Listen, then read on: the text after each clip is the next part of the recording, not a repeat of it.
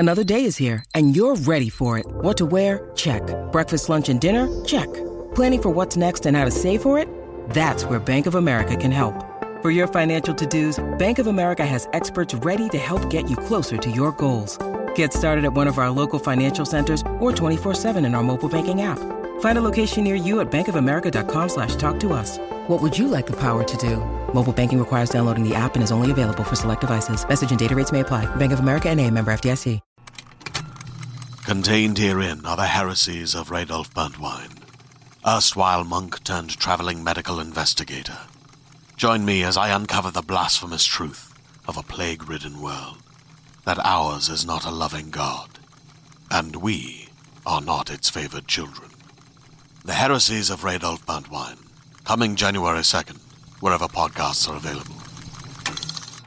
Hi everyone, Trevor here, writer and producer of The Sheridan Tapes and Homestead on the Corner. I just wanted to let you all know that our official merchandise store is now open on redbubble.com. You can now get stickers, pins, shirts, mugs, notebooks, and much, much more featuring ISFA, Poultice Press, and Santa Lucia State Park, along with good old-fashioned logo wear for the show itself. You can find our store link at thesheridantapes.com under the support section. Get cool stuff and help us keep telling the story. It's a win-win for everyone. And, as always, this episode of the Sheridan Tapes was brought to you by our supporters on Patreon. Shirley Casperson, Virginia Spots, Jesse Steele, Sam Taylor, Mike and Don Van Winkle, Neil Covert, Aries Jimenez, Holly Harmon, Accursed, and Ollie Vasilevska. If you'd like to support the show as well, then please go to patreon.com/homesteadcorner. For as little as $1 a month, you get early access to all new episodes, a special patron-only podcast, and exclusive behind-the-scenes content.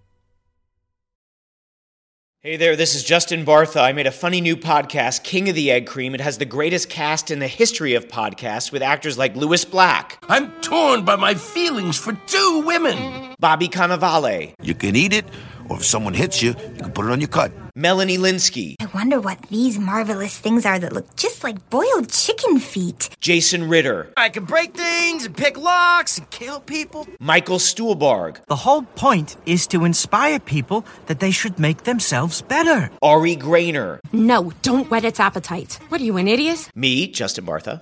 That's not just any egg cream, that's a Lemke's special. And all narrated by the hilarious Richard Kind. This is the story of Harry Dalowitz and how he rose from nothing to become New York's King of the Egg Cream. So if you like funny true stories, come listen to King of the Egg Cream, available wherever you get your podcasts.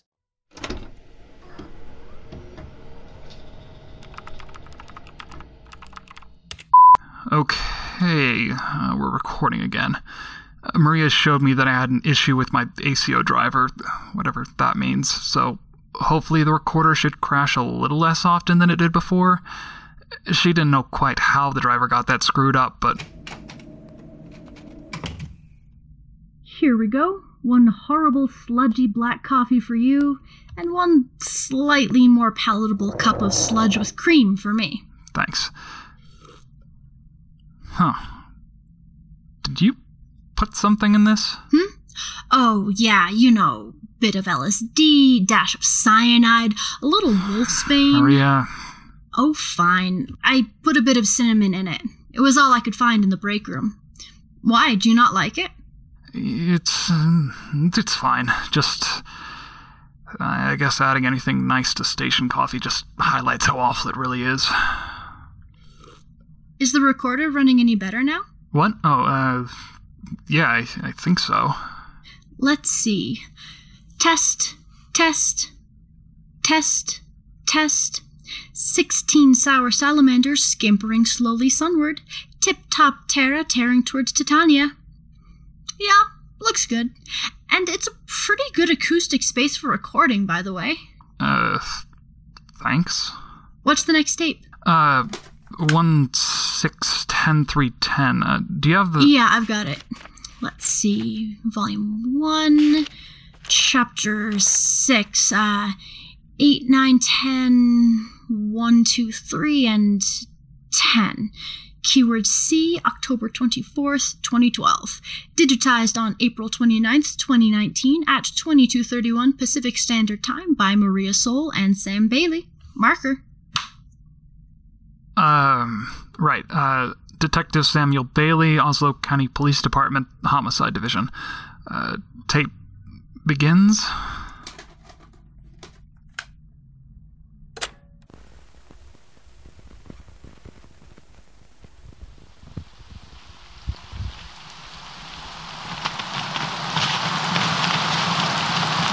If you can hear that, you can probably tell that I shouldn't be outside right now. Hurricane Sandy just made landfall here in Kingstown, and it's starting to get pretty hairy out here. Thankfully, safety is only a sliding door away. Though I know a lot of people aren't so lucky. Still, it's only a Category 1, so for now I can just stay nice and dry in my hotel room until it blows over. Not much else I want to be doing outside anyway. My flight to Puerto Montt was canceled almost as soon as I touched down at KIN. And I don't know when anyone will start flying again. Still, worse places to be stuck right now. Much worse. And the blob's already been washed ashore for 9 years at this point. A few more weeks won't really make a difference. Not that any of that makes it easier to wait. There isn't much to do in here besides just sit out the storm. Maria couldn't come, of course. She had another job come up last minute, and apparently she had to take it to make rent this month. So it's just me this time. Probably for the best. She hates flying, and any boat bigger than a kayak freaks her out a little, so... yeah, she probably would have skipped out on this trip even if she hadn't been booked. You're afraid of water? I'm afraid of the ocean. There's a difference. Why? Well, fun as it is to stare at the wall, I guess I might as well get started on my log for this trip. I meant to record it from the deck of the Hortensia, but I think the middle of a hurricane is dramatic enough. Even for me. For as long as people have sailed the open ocean, there have been stories of sea monsters. Creatures of enormous strength and size summoned from the depths by humanity's trespass upon their territory. Once the hairless apes discovered how to build boats, we turned the ocean into our own personal million-lane highway without a second thought. Over the centuries, we've shipped spices, troops, slaves, oil, and weapons across thousands of leagues with little thought of whose oceans we were sailing. Most of the time we got away with it, but occasionally we didn't. There has never been any independent confirmation of these creatures' existence, not if you discount the hundreds of eyewitness accounts, like most do. True, no one's ever found a living specimen of the fabled giant octopus, but there are stories from all over the world that speak of the same thing. A cephalopod the size of a school bus, with tentacles hundreds of feet long and powerful enough to drag ships down to the bottom of the ocean. Even in the cryptid community, there's still no consensus on whether such a creature exists, or if it ever existed. The giant squid was given much the same treatment for centuries, and we only observed one in its natural habitat in 2004. And despite all that we've learned since then, we still don't know much about its normal life cycle and behavior. They normally live between 1 and 3,000 feet below sea level, just above the abyssal plain, the deepest part of the ocean. We only really see them when they're disturbed and forced into shallower waters. Their territory is too deep and dark for us to observe directly. So what about the depths below that? After all, we know almost nothing about the abyssal plain, even though it covers nearly half of the planet's surface. All of the dry land on Earth only takes up about 30%. And if my work proves anything, it's that there are still plenty of unknowns in our backyard. Who's to say that these creatures, the sea monsters of myth and legend, aren't still down there in the dark, just waiting to be found? There are more things in heaven and earth, Horatio, than are dreamt of in your... Oh, great. Storm must have knocked out the power. Just what I needed.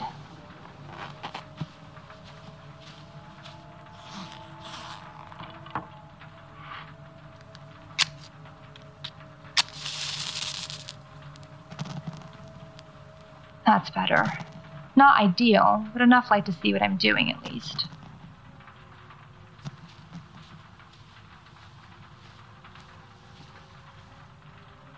Of course, if these monsters really exist, then we should have found some physical evidence after all this time. Ships these days are a bit harder to pull down to the depths. So if they're still around, they haven't attacked anyone in a long time. At least, not that I know of. Instead, we have globsters, blobs, masses of animal tissue washed ashore by the tide that can't be readily identified even by trained biologists. There have been several notable blobs in the Americas over the years, though probably the most famous is the St. Augustine monster. It turned up in 1896, appearing one night without explanation on the beach it was later named after. It was first spotted by two kids riding their bikes by the waterfront. They thought it was a beached whale, so they went to the town's doctor, DeWitt Webb, with the news. He was also the founder of the local historical society and scientific institute. In other words, a proper scientist, not a sensationalist. He rolled up to the beach the next day to examine the creature. It was half buried in the sand by then, but he noted that it weighed somewhere in the neighborhood of about 5 tons, was almost 20 feet long, and seemed to have the stumps of at least 4 arms, with a possible 5th detached and buried nearby. He had a few photos taken, but they were overexposed and thus never published. Instead, when the local press got their hands on the story, they pretty much made up whatever they wanted, which resulted in descriptions and illustrations of a full-on sea monster, complete with tentacles aplenty and a sea lion head of all things. And it only got worse as the story spread out and got more and more exaggerated. After the blob was washed out to sea in a storm and then back in again, it was finally hauled a few miles inland to South Beach on Anastasia Island, where it became something of a tourist attraction for several years, until it somehow disappeared without a trace. And that might have been the end of the whole story if a few samples of the blob hadn't been sent to the Smithsonian when it was found. In 1971, these samples were examined by a biologist at the University of Florida, who concluded that the sample most likely came from an octopus. Based on the size of the blob, he estimated that it must have been enormous, with tentacles up to 100 feet long and weighing in at several dozen tons when it was alive. It wouldn't be the biggest creature in the sea if that were true. That honor would still be held by the frankly ludicrous blue whale. But it would be close. Horrifyingly so. I mean, just try to picture an octopus coming up out of the darkness with tentacles 9 stories tall, and you start to get an idea why sailors were so terrified to go past that line on the map marked here be monsters.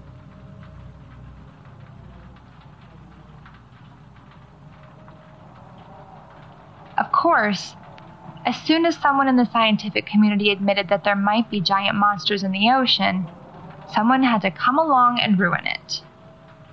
Another analysis in 1986 agreed with the initial findings. But then 2 studies, one in 1995 and another in 2004, used the latest and greatest in electron microscope technology to come to the utterly disappointing conclusion that the monster was actually a lump of blubber, torn off the rotting corpse of a whale by the tide. The 04 study went even further and concluded that all of the globsters we have samples of were just big pieces of whale fat, and that we should all rest easy knowing that there are no Lovecraftian monsters waiting for us beneath the waves. I'm not saying those studies were wrong. Hell, maybe all of the blobs we've ever found really are just bits of dead whale. I'm a fiction writer. I'm not really qualified to say one way or the other. But it just doesn't seem right that this conclusion was just accepted without question, even when it disregards centuries of eyewitness testimony and shuts down any further investigation by labeling it as pseudoscience. And like I said, we know almost nothing about the real depths of the ocean, but we're all afraid of it, at least a little bit. And I don't think it's a fear based only on the unknown. So here I am, on my way to Puerto Montt to get on a boat and sail along the Chilean coast to look for myself. Another globster washed ashore in 2003, the most recent one on record and one of the largest, 14 tons and nearly 40 feet across. Once again, the scientific consensus is that it's just whale blubber, but I intend to check for myself and see if there might be anything else in the waters beyond, just waiting for God. Hello? Is someone there? Sorry, I thought I heard someone out in the hall. Anyways, I managed to book passage on the Hortensia, a research vessel looking into the effects of climate change on deep sea mammals and other megafauna, mostly giant squids and whale sharks, though they have run into some even stranger creatures in recent years. 1 or 2 giant oarfish, and even an unusually large anglerfish that definitely shouldn't have come that close to the surface. The captain, Marco Asturias, just happens to be one of the most dedicated cryptozoologists I've ever met, though he keeps that fact mostly to himself. It would be significantly harder for him to get funding if the wider scientific community knew he was also keeping an eye out for... You really think so small a thing as death could stop the pirate attack, Bonnie? Okay, who the hell is that?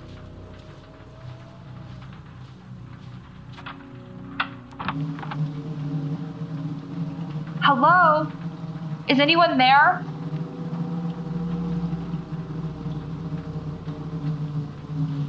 No one's there, Sheridan. Of course there's no one. I don't know what's going on with that. Maybe someone's watching a movie downstairs. The sound does carry kind of weird in this building. What the hell?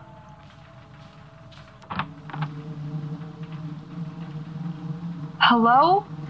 Sorry to bother you, but could you keep it down a bit? My wife, she's got a bit of a headache and she's trying to sleep. Sorry. Did you hear anyone in the hall earlier?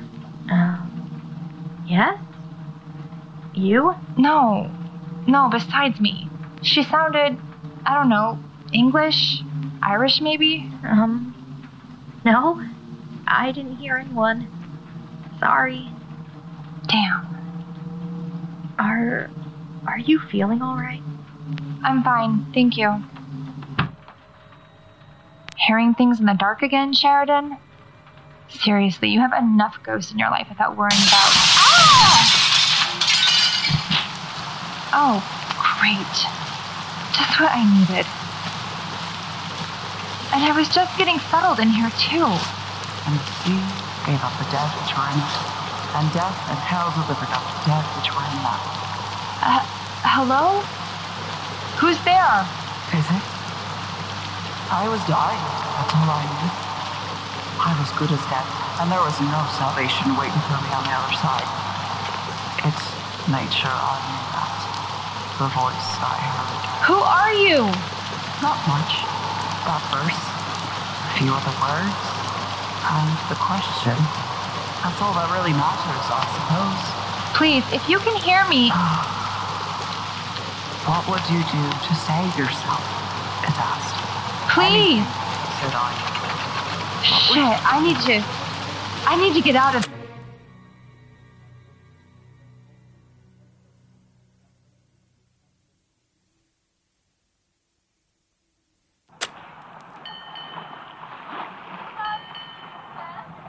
Well, here we are at last.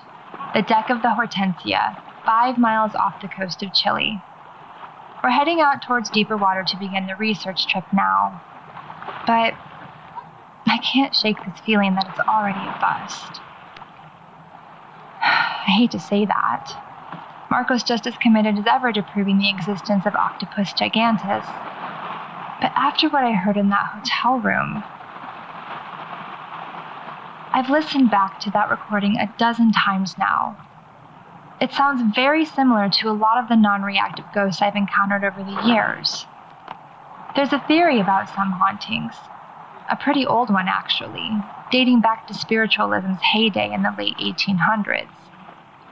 It's most commonly known as the stone tape theory, though that's a bit of a misnomer.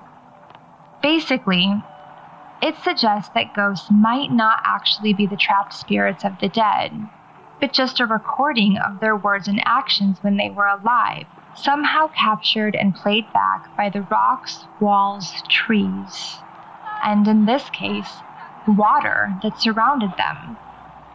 Just an inanimate image of the person, reliving the same moments over and over again, drifting through walls and doors and buildings that didn't exist when they were alive. Never seeing or reacting to the world around them, completely unaware of the passage of time. They're just memories. The way the world remembers them long after anyone who knew them has disappeared for good. I suppose I can't be too cynical about that. After all, that's basically what I'm doing recording this now. Creating my own ghost for those who come after me.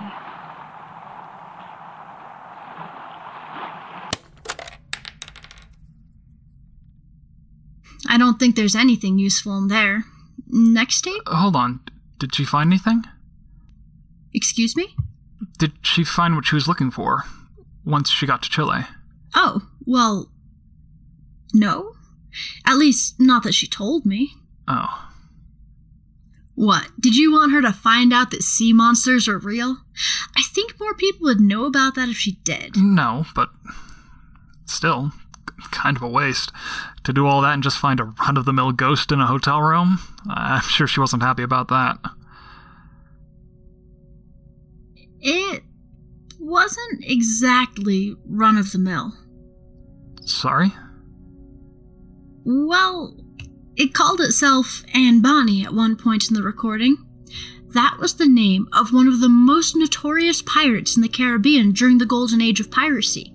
The last time she shows up in history, she was being held in Kingstown, awaiting her own execution. And what happened to her? What has become of her since, we cannot tell. Only this we know, that she was not executed. Charles Johnson, 1724. That's where the histories end. But there are stories, of course. There are always stories with someone like that. Do you have a theory? Anna had one, actually. It took her a while to share it with me, but after she almost drowned in Emerald Bay, she told me that wasn't the first time she'd heard the question. She thought that maybe there was something that lived in the water, or maybe was the water, and that it somehow preserved Anne Bonny. She believed that Bonny escaped and fled Kingstown, got caught in a storm or fell overboard, and encountered this entity just before she drowned. It offered her a chance to survive, and she took its offer. At first, Anna thought the voice might only exist in Jamaica, but after hearing it in Tahoe and finding evidence of the same question in Scotland, Guam, and Australia... and Agate Shore. What? She found it in Agate Shore as well, just before she disappeared. It was on one of her last tapes. Sure, in Agate Shore too, or whatever's left of it anyways. Still, Whoa, what's that look for? I need to get some fresh air. You'll be fine without me for a second? Yeah, sure.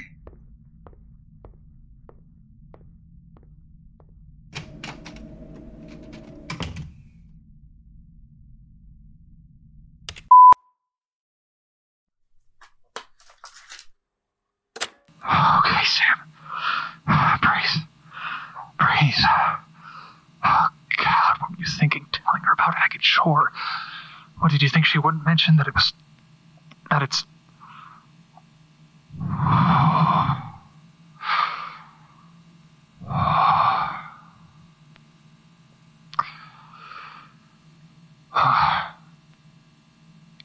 Huh? It must really say something about me that the only place I can really calm down and think is the morgue. Even if I don't know what it says.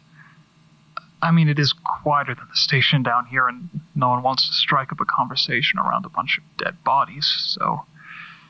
I guess it's got that going for it. Huh. So that's where you ended up.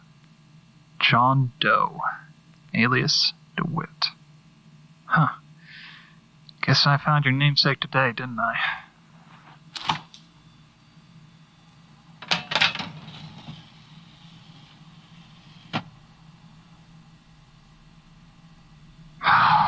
God, what a mess this is. You knew. I mean, you must have known about Sheridan. Maybe about all the rest of it, too. God, the things you could have told me if you'd just... Huh. That's odd. There seems to be finger-shaped indentations on the throat. Not bruises, there's no discoloration, but it almost looks like the skin's been warped or pushed in by... Ugh!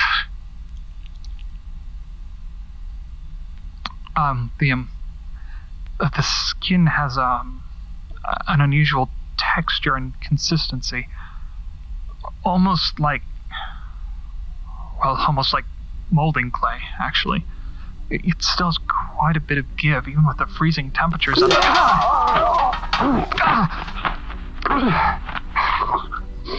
Finally.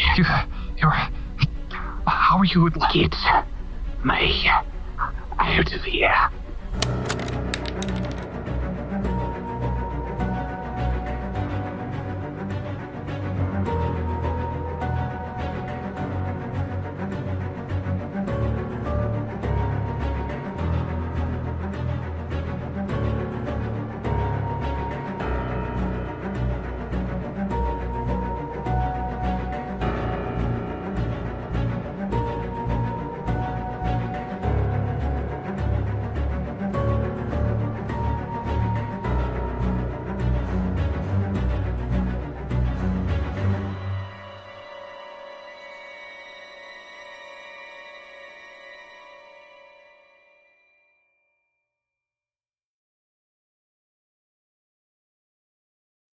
The Sheridan Tapes, Episode 18, The Vastness of the Sea, starring Erin Neely Chaconis as Anna Sheridan, Amitola Lomas as Maria Soul, Alex Brown as Laurel, Virginia Spots as Anne Bonny, and Trevor Van Winkle as Sam Bailey and Lieutenant DeWitt, with original music by Jesse Hagen. Written and produced by Trevor Van Winkle and made possible by our supporters at patreon.com/homesteadcorner. Visit thesheridantapes.com to view additional content, rate and review us on Apple Podcasts, and connect with us on Twitter and Instagram at Trevor_VW. New episodes are released every Friday at 5 p.m. Pacific Standard Time on all podcasting platforms. I'm Trevor Van Winkle, this is Homestead on the Corner, and you're listening to The Sheridan Tapes.